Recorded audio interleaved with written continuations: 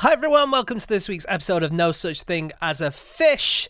Daniel Schreiber is not here this week. He has gone to a place that shares a name with something you might take to the beach with you. And if you listen to the rest of this episode, you'll be able to work that out.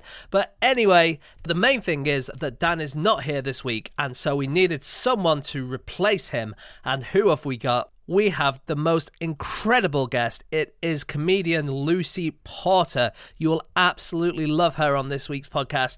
And at the end, you're definitely going to want to check out all of her stuff. And that would include Fingers on Buzzers, which is a podcast she does all about quizzing with my good friend and the vixen from the TV show The Chase, Jenny Ryan. Lucy has also got a brand new stand-up show called Wake Up Call. She's taken it to the Edinburgh Fringe this year, and then she'll be touring the UK in 2023. If you want to go and see that, and I definitely recommend you do that, then go to lucyporter.co.uk and you can find out more about Lucy. Anyway, I'm certain you're going to really, really enjoy this podcast. We had such a good time making it. And what else is there to say apart from on with the podcast?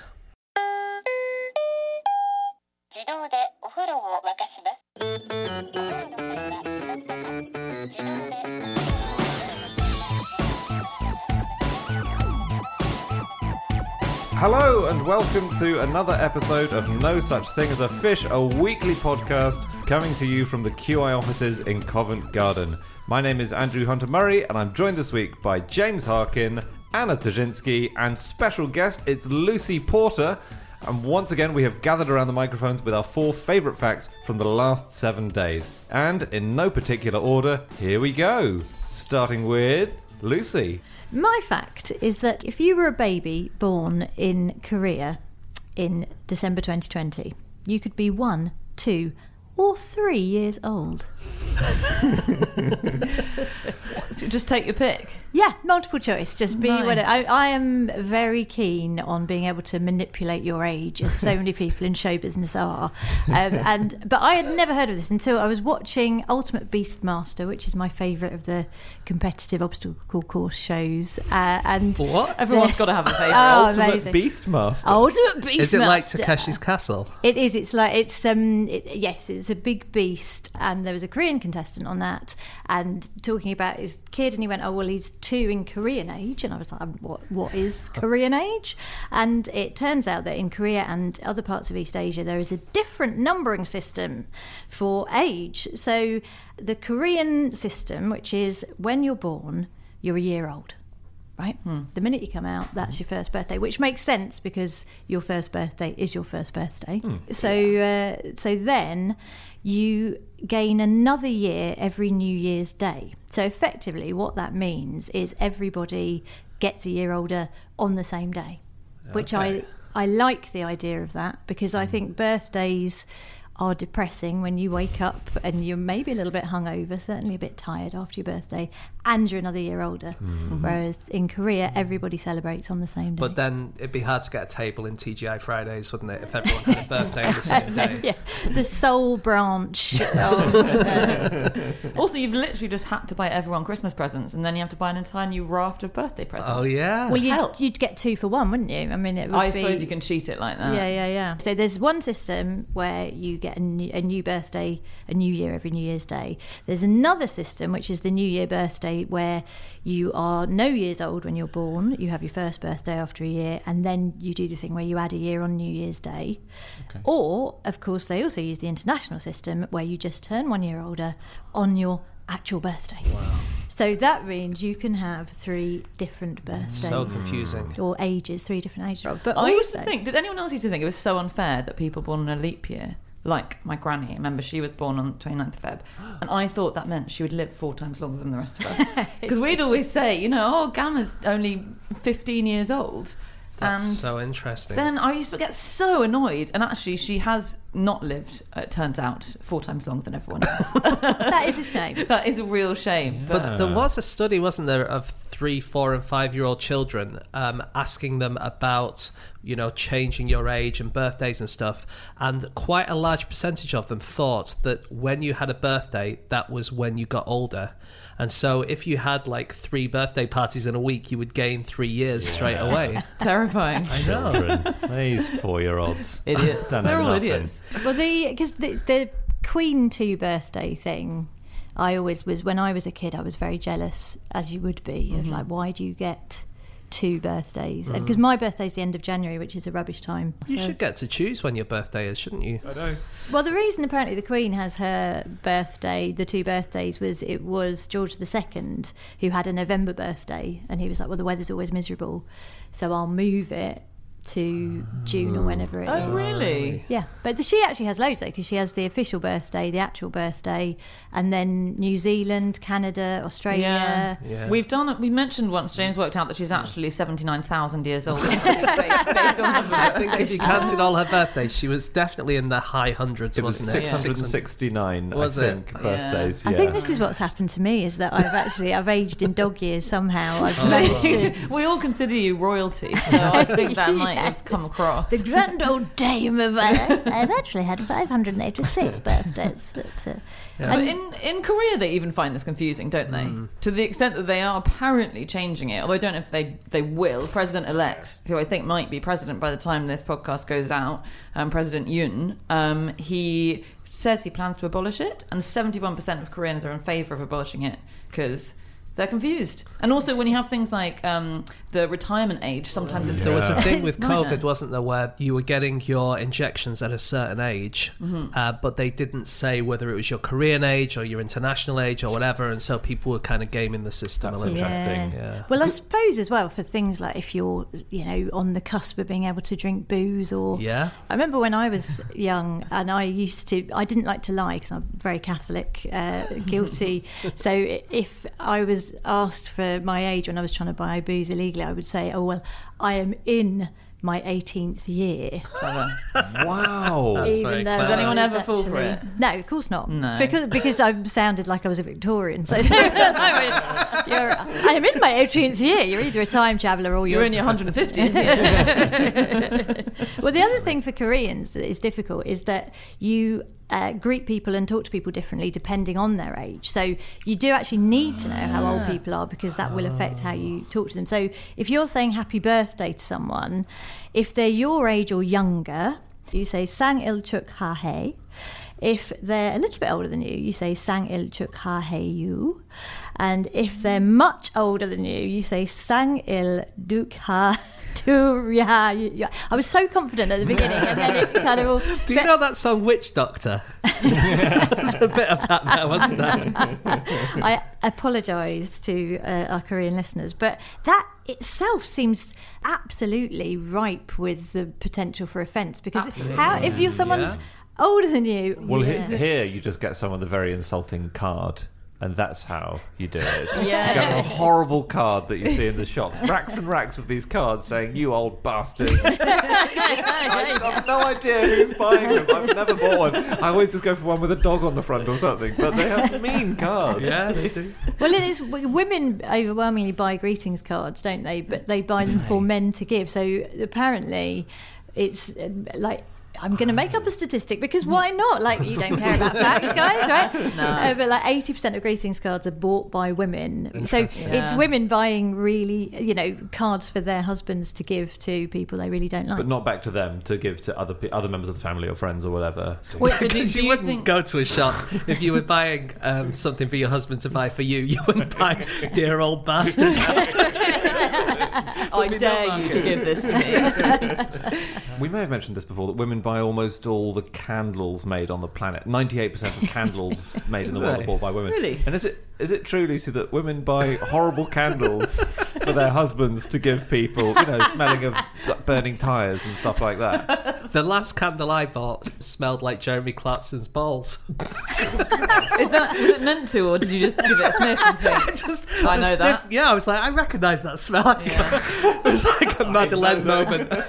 There's a whole anecdote there that we need to hear. It's from his farm thing. Gwyneth Paltrow's range has really expanded, hasn't it? They've united. It's a natural partnership, Gwyneth Paltrow and Jeremy Clarkson. Anyway, South Korea. Yeah. In 2017, they became the highest life expectancy in the world. So a girl who was going to be born, let's say, in 2025 or 2030, would expect to live to about 91, we think. Men probably around 84. Now, the reason I saw in an article that they're living so long, possibly kimchi is very good for you. Fermented good for your foods. fermented Goodness foods. me, they're all the rage, Another aren't thing, they said hypochondria. Apparently, only 35% of Koreans believe they're in good health. And so they all go to the doctors a lot, and apparently that's one reason why they live a long time.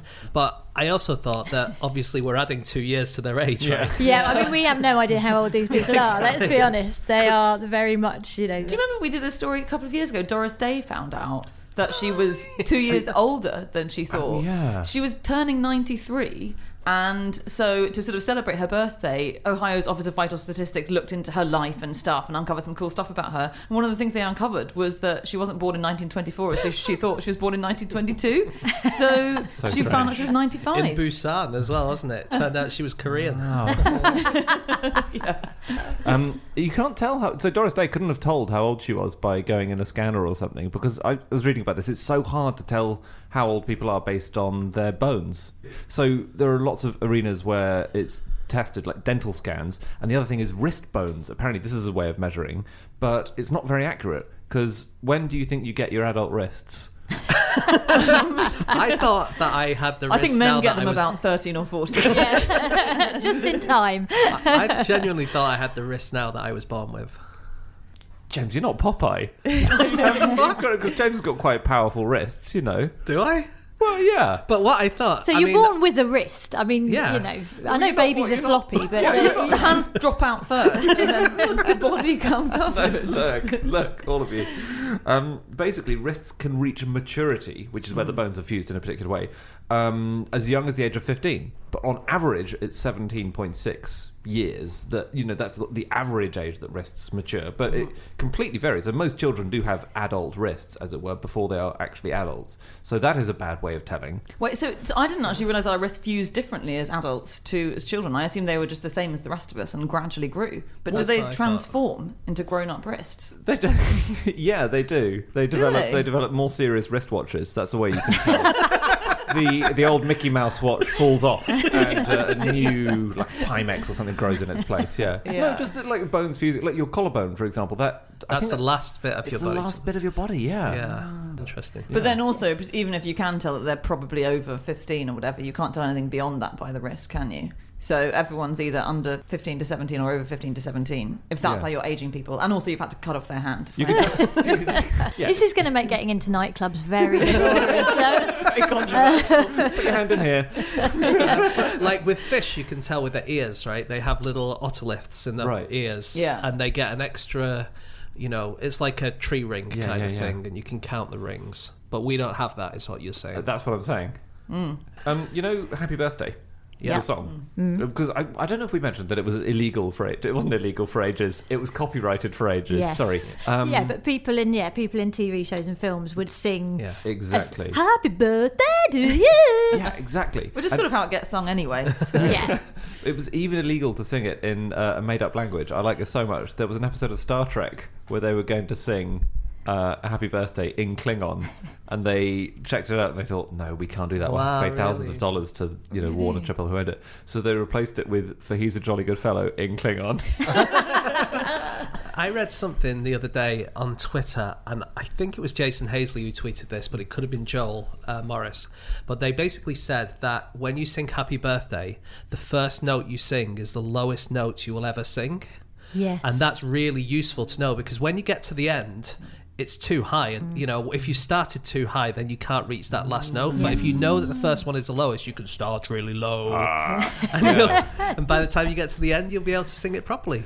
Did anyone else genuinely think that James meant it's the lowest note you'll ever sing in your life? The only way you can reach those depths is by singing Happy Birthday. That is the note that makes people poo themselves. That's scientifically proven. It makes for very awkward birthday parties.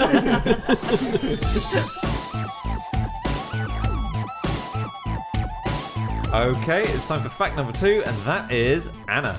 My fact this week is that in 2018, a new quiz show was launched on Chinese primetime TV where all the answers were about Xi Jinping. It feels like an easy quiz, doesn't Now it? the quickfire round. Instant buzz. Yeah, or if you're doing blockbusters, which X? Well, he's lived a long time now. I think he's done quite a lot. So I see. there's a lot of stuff to memorise there. But yeah, it managed to last for 5 full episodes of Xi Jinping-based trivia. It wasn't cancelled. It can't have been cancelled because the ratings were low. I don't think. Yeah, it wasn't cancelled Were after the 5. questions like, which premier from China looks nothing like Winnie the Pooh? It was quite similar to that. Some people would say it was embarrassingly brazen. But so this was on Hunan TV, which is China's most popular TV channel for young people, and it's called Studying Xi in the New Era.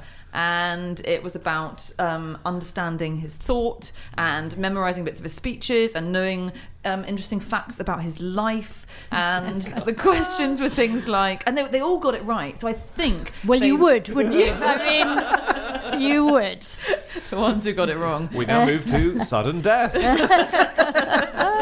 I watched a quiz over Christmas, and it was a Harry Potter quiz, and it was loads of teams, and they were all massive Harry Potter nerds. No one got a single question wrong in the whole show. Yes. Like one person would get one question wrong, and then that would be the end because no one else would get anything wrong. Was that hosted by Helen Mirren? I don't recall. Yeah, maybe I read it about was. it. Yeah, There yeah. was a sort of Harry Potter tournament, Hogwarts. Because thing. you ask young people about anything they're interested in and they know everything about Yeah. it. That's the Yeah, beauty yeah. of being young and having a memory, isn't it? Yes, exactly. You know, it's an absolutely pointless exercise. It reminds me of when Andy Osho was on Mastermind, the brilliant comedian Andy Osho, and her specialist subject was John Humphreys, who was the host at the time. No way. And it was Get in his brilliant. head. Yes. Get in his head. Is there an advantage to getting in his head? I guess so.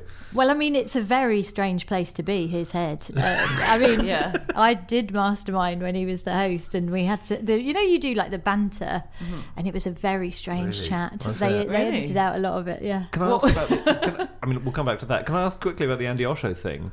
When he phrased the questions, did he ask about himself in the third person? Or did he say, what colour are my pants? Do you know Or what? I can't whatever? remember, actually. But it's, Or did he keep it professional? What colour are John Humphreys' pants? Anyway, so Xi Jinping Oh, yeah. is, I'm sure he's very embarrassed about this programme and just can't believe they made it about him, and it feels dreadful that they've had to do it. But it does feel a bit like a propaganda thing. But there's some quite interesting facts I learned about him from it. So he knows the whole of Faustus off by heart, because one of the questions was, at the age of 15, President Xi was sent to become a farmer. During that period, he walked 15 kilometres to borrow a book. What was the name of the book? Bzz, Faustus. Very strong. And Wasn't funny, it, mate. Anna, I was reading this Xi quiz was a follow-up to another ideology-based quiz which was called Marx Got It Right. Which had a very ambiguous take, actually, on Marx's legacy, whether Sure. it was good or bad. Yeah. We could have called it like Top Marks or something like that. That's a couldn't we? much better title. The New York Times reported that contestants have nothing to lose but their chains, which is Nice. a very good... Nice. That's funny. Yeah. Yeah, and the winner is everyone Again. And forever. with It no does- points. just in terms of Chinese high-stakes quizzing, the exam to be in the civil service in Imperial China was even more grueling than this TV game show. So you would take bedding, a chamber pot, ink and brushes, and spend 3 days and 2 nights in an exam centre. Wow. And if people died, the walls were so high that apparently nothing could get in, so that there was no possibility of cheating. And also you'd write your exam paper and then it would be transcribed by someone else, so that there was no chance of somebody seeing your clever. handwriting and Wow. recognising it. And if you died, you were just bundled up in a sack and tossed over the wall. Is that right? Thanks for playing, but When you were at school, there was always a rumour, wasn't there, in your GCSEs or whatever, that if someone died in your year, then everyone would get an A. Do you remember that? No, Did we you don't not have that in your school? They just told us if someone died, they get tossed over the wall. Yeah, that's more of an incentive, isn't it, really? Right? That's yeah, it was amazing, that thing, wasn't it? It changed throughout the centuries because these exams, they took place throughout all the different Chinese eras. But at one stage, they came up with an exam to do the exam. And then when you passed that exam, you would get to do the main exam. And then everyone who did that main exam then would do one final exam. So you had to do 2 exams to get to the final exam. That the emperor themselves would apparently supervise the final exam. What, invigilate? Yeah. Again, that's very scary, hearing the clack, clack, clack of the emperor's feet as he walks up and down. no gum. And apparently the first exam that you would do, which was the regional one, it was so big and so important that all of your family and friends would kind of sit outside because they want to know how you did, and they would set up like stalls and food stalls and stuff so that they'd be able Corpses to landing on their heads. See your body parabolating towards them. Is that? Yes, it is. On communism and quizzing, in 1975, on University Challenge, you'll probably know this, Lucy and James, about the Manchester University team, which was David Aronovich. I didn't know he did this, journalist now, of course, very famous journalist, but he was a socialist student back then, and he entered with a team. It seems to be some kind of accident because they entered intending to take down University Challenge from the inside for its elitism, and answered sort of Trotsky, Engels, Marx, until they got told off for it. Every and question. They caved. Yeah. Well, yes, until Bamba Gascoigne got really pissed off. Which of the Kardashians? Yeah, no footage exists of it, sadly. They No, wiped the you're tapes. kidding. But it's a legendary University Challenge. And it's interesting that no footage exists because it's really the fallibility of memory. Because according to David Aronovich, he just said nonsense answers. He remembers it as like he answered like Yellow Brick Road or like Fluffy Hat. That's what I did on University Challenge, but not intentionally. You just got really lucky, didn't you? It was Fluffy Hat. Challenge. I did the sort of so-called celebrity one, which is much easier. Oh, cool. Yeah, everyone's like, yeah, you want to do the actual University Challenge, but yeah, no, I went to pieces completely. Me and Rob Rinder, Judge Rinder, Really? just sat there looking like, oh, what are we doing? Yeah. But Lucy, yours was a protest about the elitism of University Challenge, wasn't That it, was when you why, fell yeah. apart? It absolutely was, yeah. One woman protest, Yeah, well done. staged through the medium of looking a bit confused, but yeah, that's Judge Rendell, he was protesting about his wig, which he wanted a new He wig. wanted a wig. Yeah, He wanted to be yeah. allowed to wear a wig on it. Well, the no footage exists of that, but there is footage readily available of the contestant on Family Fortunes, the UK version of Family Feud, who answered the same thing to every single question in the final round. So I'll ask you the question. Yeah. Let's see. So name a food that you would stuff. Turkey. Pepper. Stuffed pepper. I was thinking turkey was my first thought. Well, turkey is your first thought, and that was exactly what he answered to okay. every single question. Oh, to every question. Yeah. Hang So on, was the stuff one the first answer and then you just got stuck on turkey? no. Was the next No. one name a country which is in both Europe and Asia? Imagine the. What do you get if you remove the letter N from the word turnkey? Any more? No, I'm out. Yeah, well, what they think happened was, they have a soundproof booth, and obviously something had gone wrong with the soundproof booth, and he had heard the guy who went first answer the question, name a food you stuff with chicken. He sort of lost his mind, basically. And he came out, and the first question was, name something you'd take to the beach. And he said turkey. Maybe he did. Maybe him and that turkey had great days down Brighton Beach. There's a Chinese quiz show at the moment where one of the most recent episodes, one of the people in there had to spell the word toad. And not only did they get it wrong, there were 3 judges and they couldn't decide whether or not they'd spelled it right. Well, there are 2 ways of spelling toad. There are 3 ways There are of 3 spelling ways Yeah. of spelling toad. Well- Toad the line, toad the car, or there's Toad a in the hole. Toad in the hole. Yeah, this is obviously the Chinese characters dictation competition. Oh, sorry, I was So- forgetting we were in China. Yeah, we're in China. And the thing is that the word toad for the animal has 46 different individual strokes. And so if you want to do it perfectly, it's actually really, really difficult. And a lot of people make mistakes. And there was a 14-year-old contestant called Yu Shuang, and she missed out one little dot in the word toad, and 2 of the 3 judges noticed, and then she got kicked out of the final. So it wasn't done, it's not done verbally, is it, where you have to say a straight line and then a curvy bit and then 2 dots underneath and then it's like diagonal. Incredibly boring TV show. No, so you write it down and then the cameras can see it, but her teammates are there as well, and the camera sort of pans to them and they're all kind of drawing it with their finger in the sky. Do you know what I mean? Going, no, you need to do it this way and do it this way and do it this way. Oh, God. Really cool. That's a really crazy format. But yeah, spelling bee in China. Who knew? Yeah. I didn't realise how far bees go back generally, and they evolved obviously from insects. No, not those kind of bees. Bees go back over 2 centuries, I think, in America. I was looking up the earliest mentions of them. In the late 18th century, there were references to things like quilting bees. That seems to be the earliest kind. And bee just meant a gathering of people who were doing something that was kind of useful, often for a single person. So a quilting bee would be like, this person needs a quilt. Takes months to make a quilt. They're cold now. If we get together, we'll get it done in one day. And you'd have a quilting bee. But the thing I like best is raising bees. They were for when a new settler came to town and wanted to live there. And I guess it was in America where lots of new people were turning up a lot. Then the raising bee was when the village would get together and build them a house. Is that great? You could just rock up and be like, do you mind having a raising bee? Like the barn thing, because the film Witness with Harrison Ford, where he's a cop and there's a murder, an Amish murder has happened, and he's in this weird community that he doesn't know anything about, and there's a scene where they raise a barn. Oh, really? Yeah. It's confusing, isn't it? Because raise can mean either lift something up or burn it to the ground. Yeah. If you get the wrong memo. Yeah. if you missed the spelling bee last week, you turn up a bit late, burn the new barn to the ground.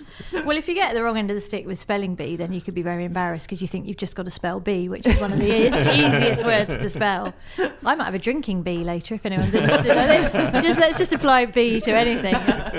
I'm having a crying bee if anyone wants to join in. When you were on Mastermind, Lucy, did you win Mastermind? I don't like to talk about it, but I have won it twice and am the current champion of champions. But I don't like to mention it. I wish you hadn't brought it up. Wow. What are your specialist subjects? So I did Steve Martin the first time, and then Victoria Wood the second time that I did it. But I thought it'd be quite a nice thing to just sit and watch his movies for a couple of days. Yeah. Lovely. Very good. Because you are a quizzer, but you're also a quizzer, I would say, because the word quizzer, the first use of it was someone who tells jokes. Oh. So a quizzer used to be a comedian. In 1797, according to the Oxford English Dictionary, the word quizzer meant someone who does pranks or jokes or whatever. And then obviously the word quiz is more recent than that, isn't it, for like quizzing. We think it's 20th century. Well, for years, the legendary origin story of the word quiz was that there was an Irish theatrical impresario who wanted to attract attention, so wrote it on walls in Dublin, and everyone said, "Oh, what is quiz?" And complete nonsense, obviously. Yeah, that guy was called story. Richard Daly, and the anecdote, the earliest I could find, was from 1835 in the Manchester Times, but he died in 1813, so it's quite close to him dying that the anecdote was used.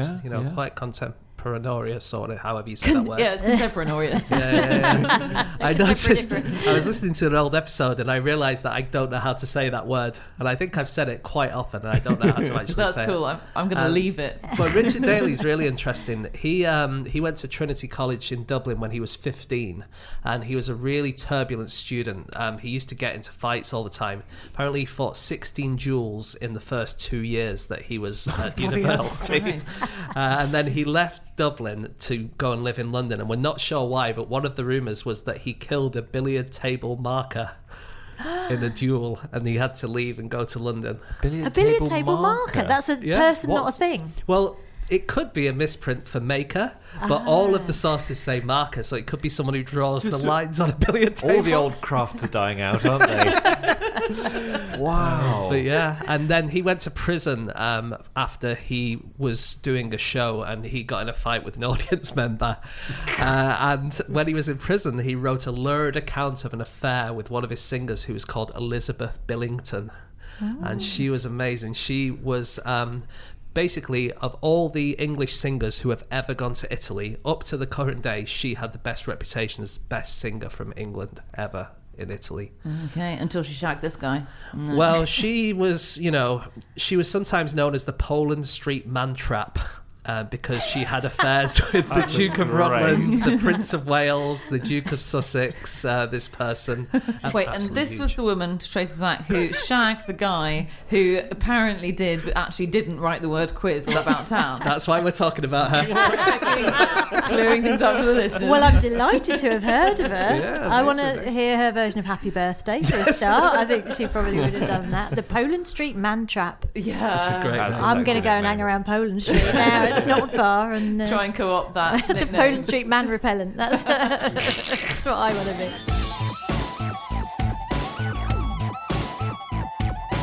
Okay, it's time for fact number 3, and that is my fact. My fact is that in 1804, William Wordsworth and his sister Dorothy built a hut lined with moss.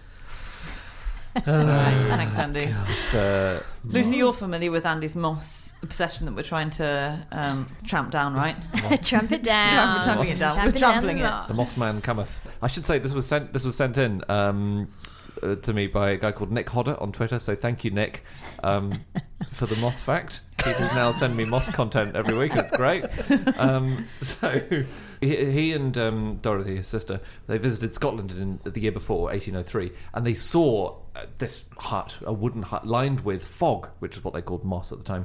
So they were very taken with it, and when they got home to the Lake District, they built their own hut, lined it with moss, covered it with heather on the outside, and it was destroyed, very sadly, this important bit of English literary heritage, by the later owner Thomas de Quincey.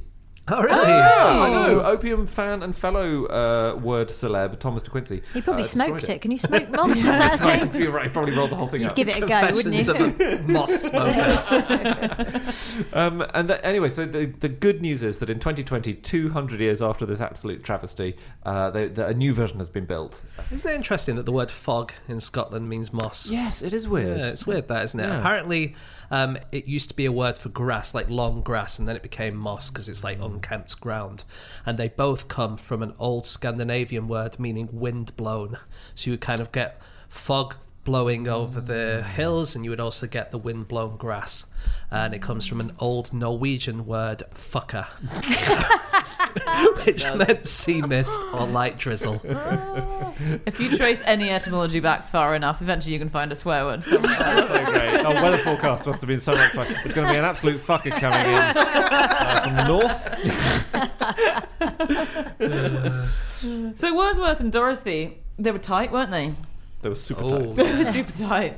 The brother and sister, obviously, Yep. but they didn't grow up together, or they grew up in the first bit of their childhood together, and then both of their parents died, very sadly, and they were separated. And William went to school, and Dorothy was sent elsewhere, and they reunited in adulthood, and they seem to have been full-on soulmates. And there are even things like the night before Wordsworth's wedding to Mary, who was his childhood sweetheart, who I actually think was a friend of Dorothy's. The night before his wedding, You're not implying anything with that.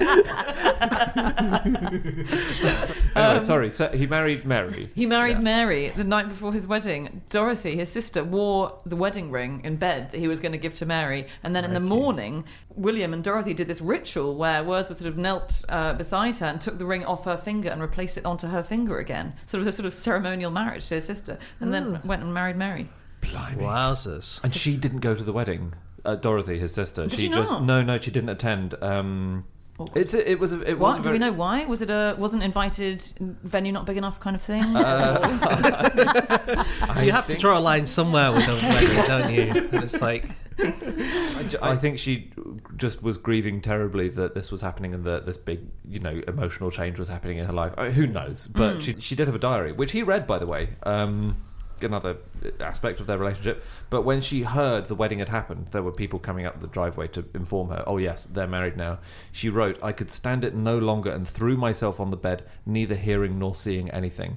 Wow. And then she lived with them for the rest of their lives. She outlived William, then she died, then eventually Mary, his wife. so died. when William died, were the two women living together? Yeah. There's a sitcom. Sitcom Yeah. indeed, isn't it? That's awkward, isn't it? Absolutely. She's like, can I have the ring back now? Get Dench and Maggie Smith in that sitcom. Oh, Yeah. That'd be great. It would be It is like, a do you very- remember Death Becomes Her, that movie?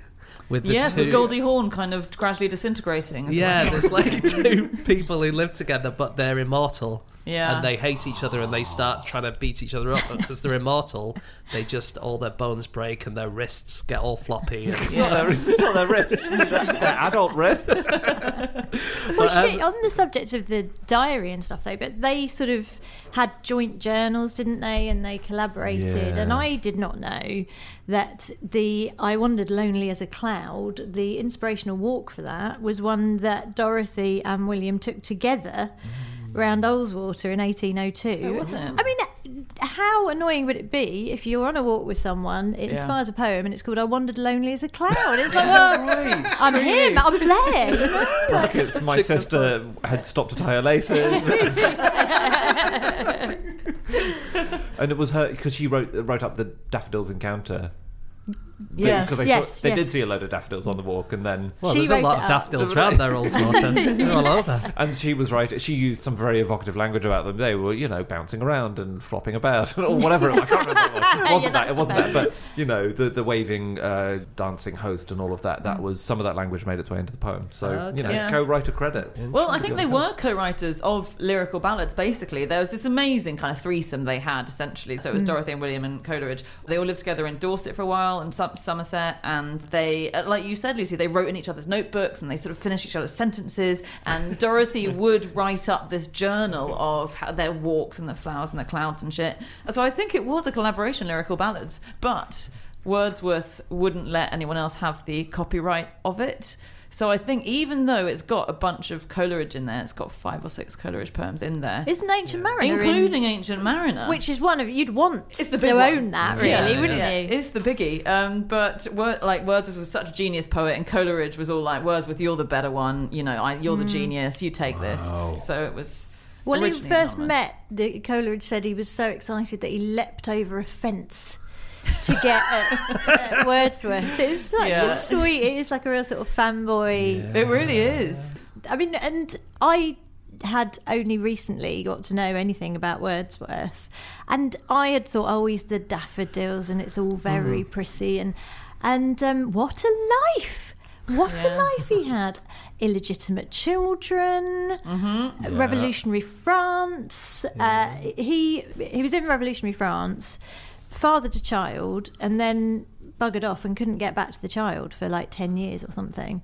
Couldn't? Although, I'm so sorry. Is the revolution still happening? Sorry. I just look so aristocratic that it's a bit of a risk. Yeah, can't even send any money. Soz. He did send money, by the way, in case his family are listening. Yeah, he did. He sent money.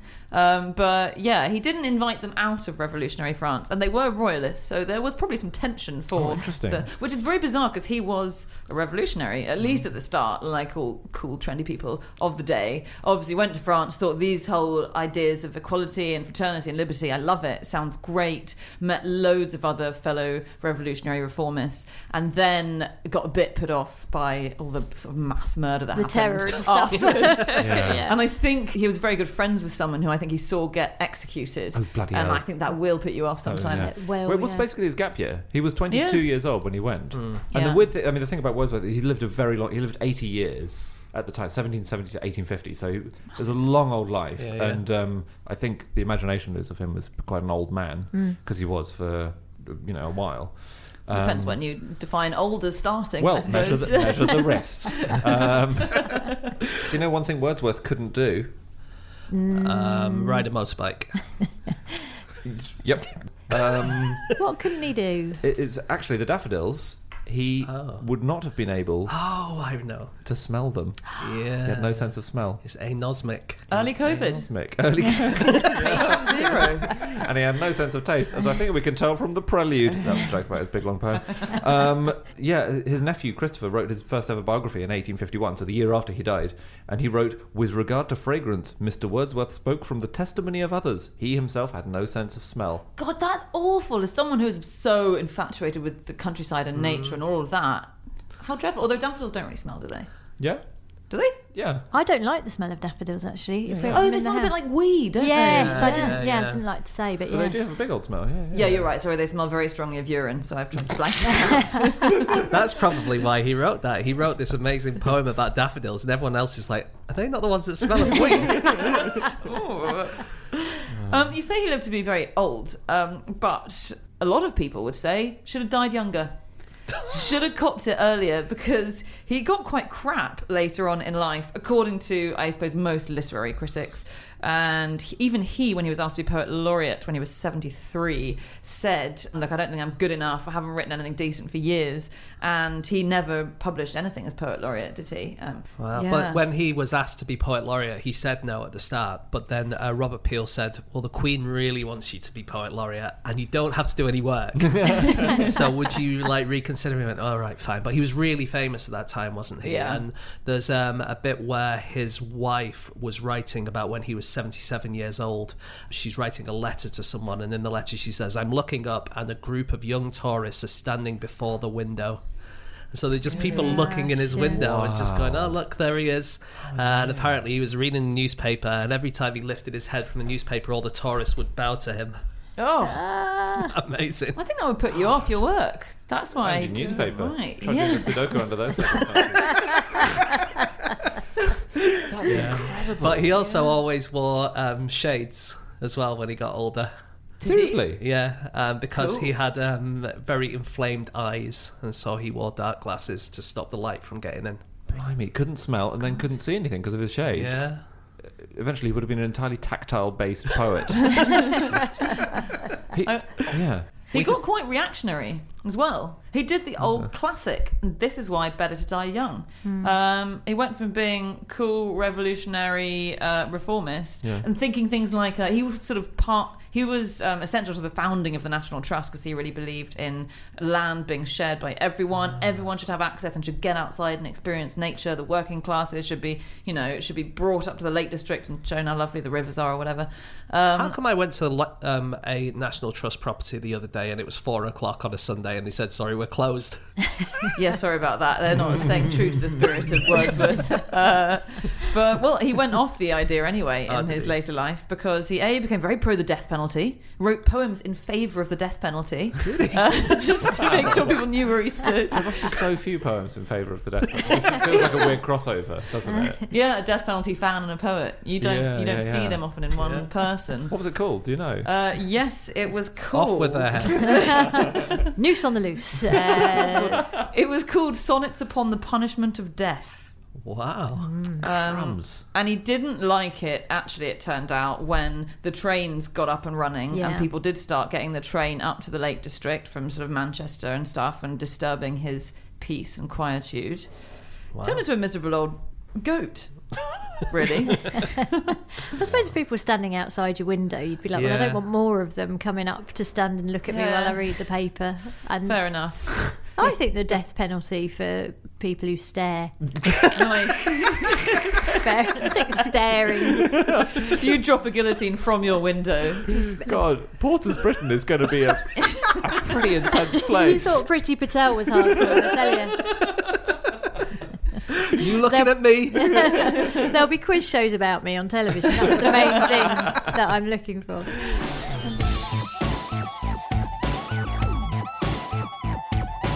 Okay, it's time for our final fact of the show, and that is James. Okay, my fact this week is that we know of 5 people who have died in the Queen Vic in EastEnders, although one of them was murdered 120 years before the TV show began. That's a prequel, isn't it? Yeah. Wasn't it they were stabbed to death for staring at local bard William Wordsworth? That's true, because Lucy has been in EastEnders, right? I have very So, recently, yeah. yes. Gosh, if anyone What stared did at you play? Didn't get murdered in the Queen Vic. So I had a very small part as a woman called Rita, who was the love interest of a character called Mitch. So for our overseas listeners, EastEnders is a beloved soap opera. And if you get a part in EastEnders, it is absolutely mandatory for everyone you know to then talk at you in a Cockney accent for, all right, you in EastEnders? Oh, you're not my mother. And you slag!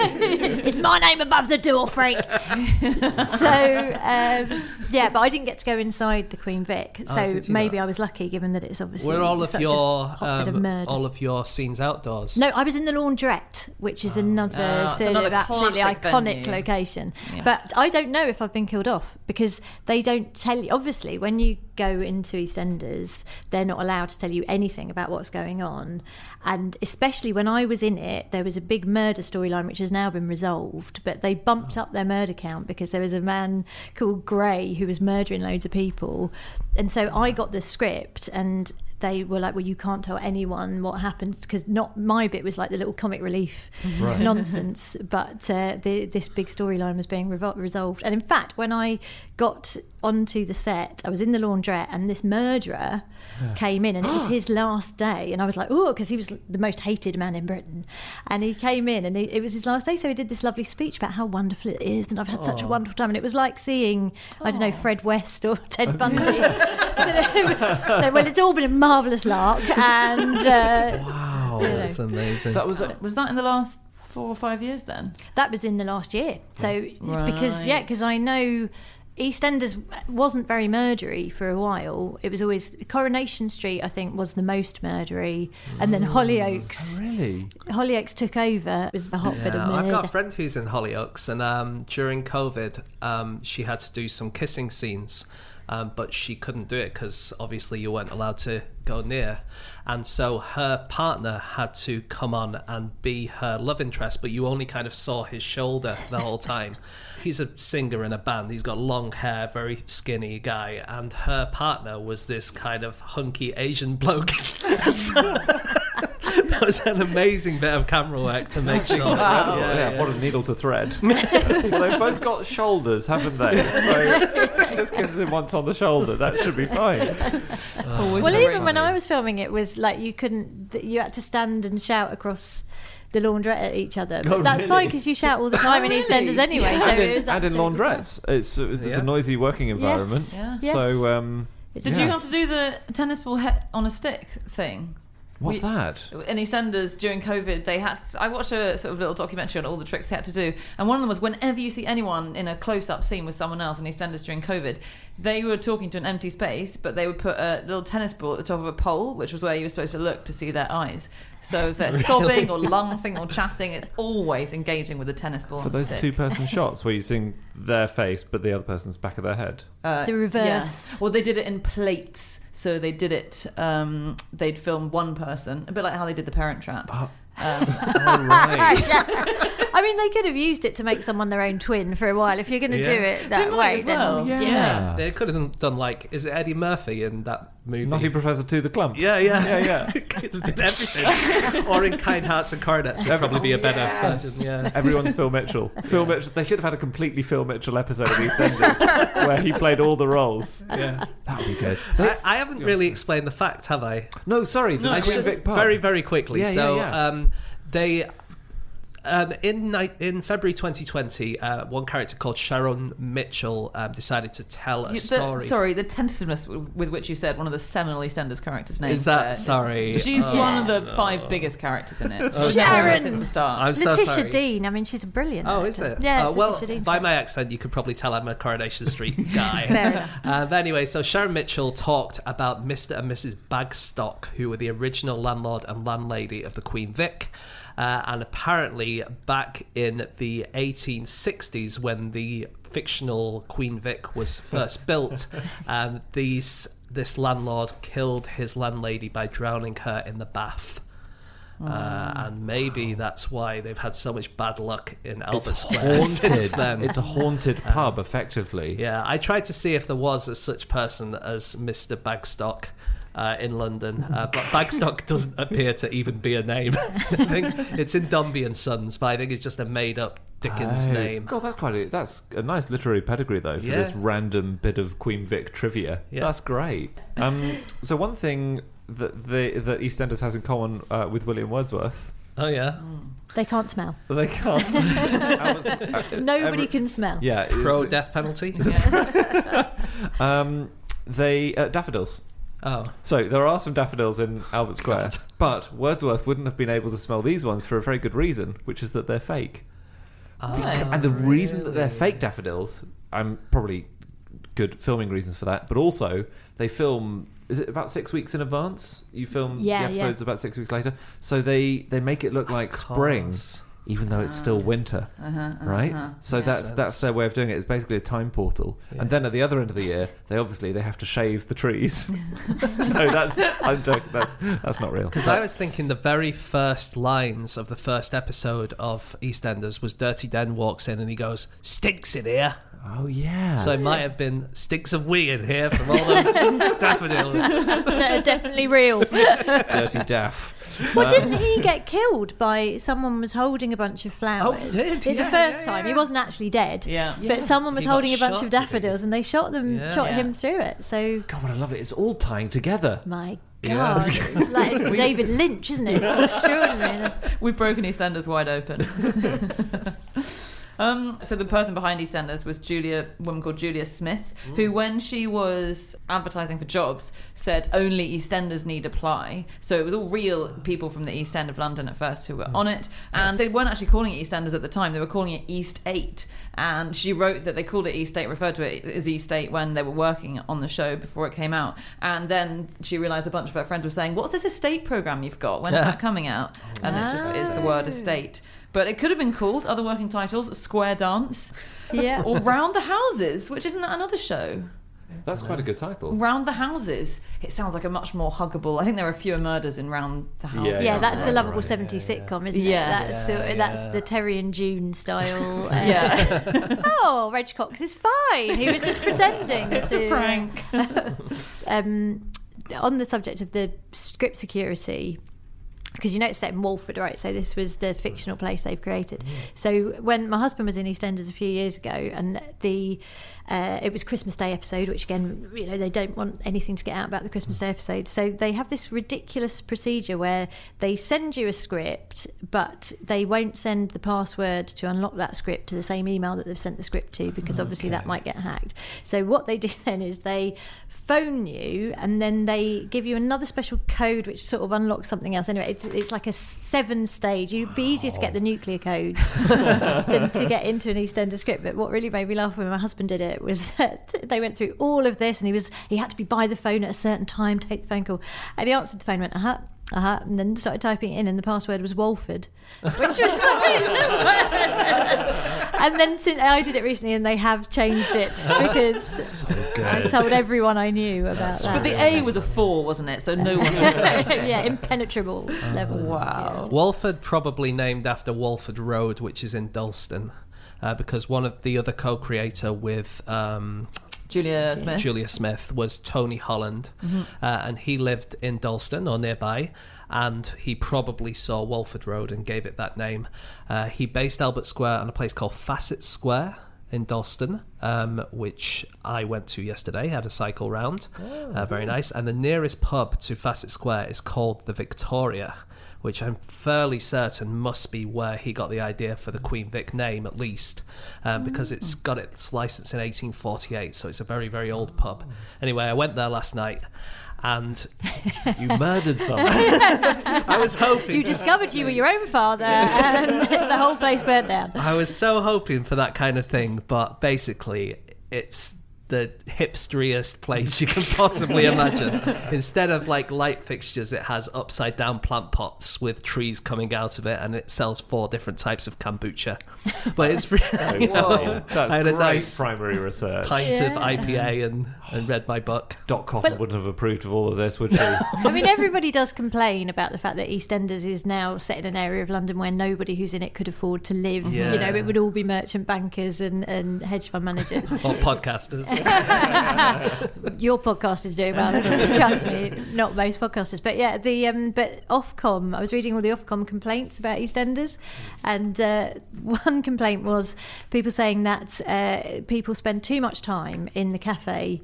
Someone had calculated how much the characters would spend if they were buying the amount of drinks and snacks, because of course they're always eating and drinking. Yeah, but have you seen how many times Peggy Mitchell said, "It's on the ass, it's on the ass"? That's true. That that's pub would have really- gone under within Yeah. Very good point. They're almost all Days. free drinks. I was reading some of the other complaints, actually, and there was one saying that people were throwing the cigarette butts on the ground, and if they did that, why did they not get a fixed penalty notice for doing it? Right.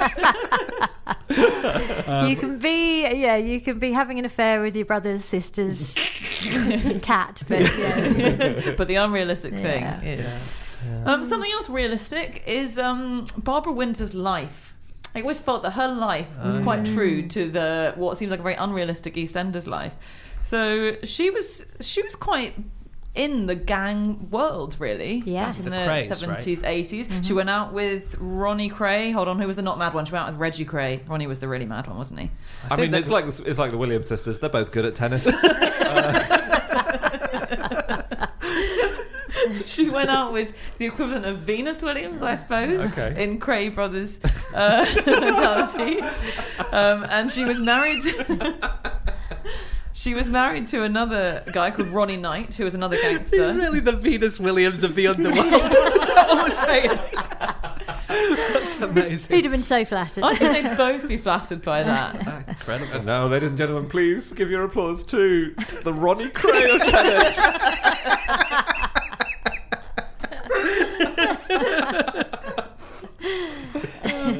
So she married a Ronnie Knight, who was another kind of gangster, and Ronnie Knight's brother. I ended up reading his Wikipedia page. Basically, his brother's killer, and the man who killed his brother's killer were all murdered.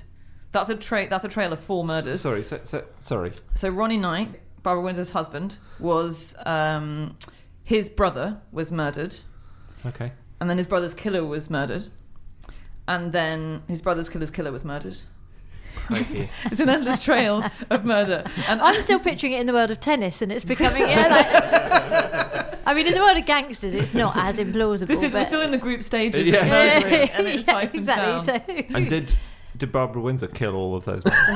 Turns That's what I out, was yes. saying. Wow. Well, actually, her husband Ronnie Knight probably did kill his brother's killer because he admitted to it in his Crikey. autobiography later. But he'd already been tried for it and exonerated, so under double jeopardy, they couldn't get him in your face. Well, there is a thing about... So, Lucy, you said about the murder stats Yeah. are way higher in EastEnders. I think... in EastEnders, it's about 100... You're about 100 times as likely to be murdered in EastEnders as you are in Britain. Mm-hmm. But there's a concomitant bit of good news, which is that residents of Walford are much more romantically faithful than real people. Oh, really? Yeah. Hang on, both of these things are only good news and bad news if you live in the world of EastEnders, They not are. in the real world. Yeah, it's bad news for all of us. except me. Yeah, So yeah. I just need to move in full time. So on the show, it's a tiny percentage, 2% of female and 1.7% of male characters have an affair each year. Is that right? I always thought they were all having affairs in EastEnders. Me too. I would have thought. So this is a study from 2003. So maybe they've sexed it up since then. But that's way lower than the stats from 2003 for men and women in the UK having affairs. Also, this was the other finding: the men of Albert Square are also less likely to visit a prostitute. Just that's good. Just 0.18% of them Really? are knocking on that door. Good on them. Yeah. Well, again, you see, I should be suggesting this to the storyliners. I should say I could, become a sex worker, make the show more realistic. I could be the man trap of Walford.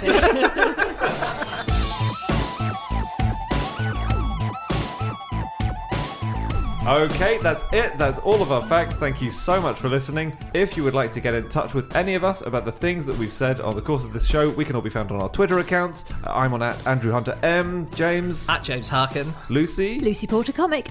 and Anna. You can email podcast@qi.com. Or you can go to our group account, which is @NoSuchThing. If you want to go to our website, which is nosuchthingasafish.com, we have all of our previous episodes there and lots of merch, live shows. We're coming to Scotland and Wales quite soon. There's all sorts of other stuff there. So go and check it out if you like. And you should also check out Lucy's podcast. It's Fingers on Buzzers. She hosts it with previous fish guest Jenny Ryan. So you're getting 2 fish graduates for the price of none. Fingers on Buzzers. Check it out wherever you get your podcasts from. And we'll be back again next week with another episode of the podcast. We'll see you then. Goodbye.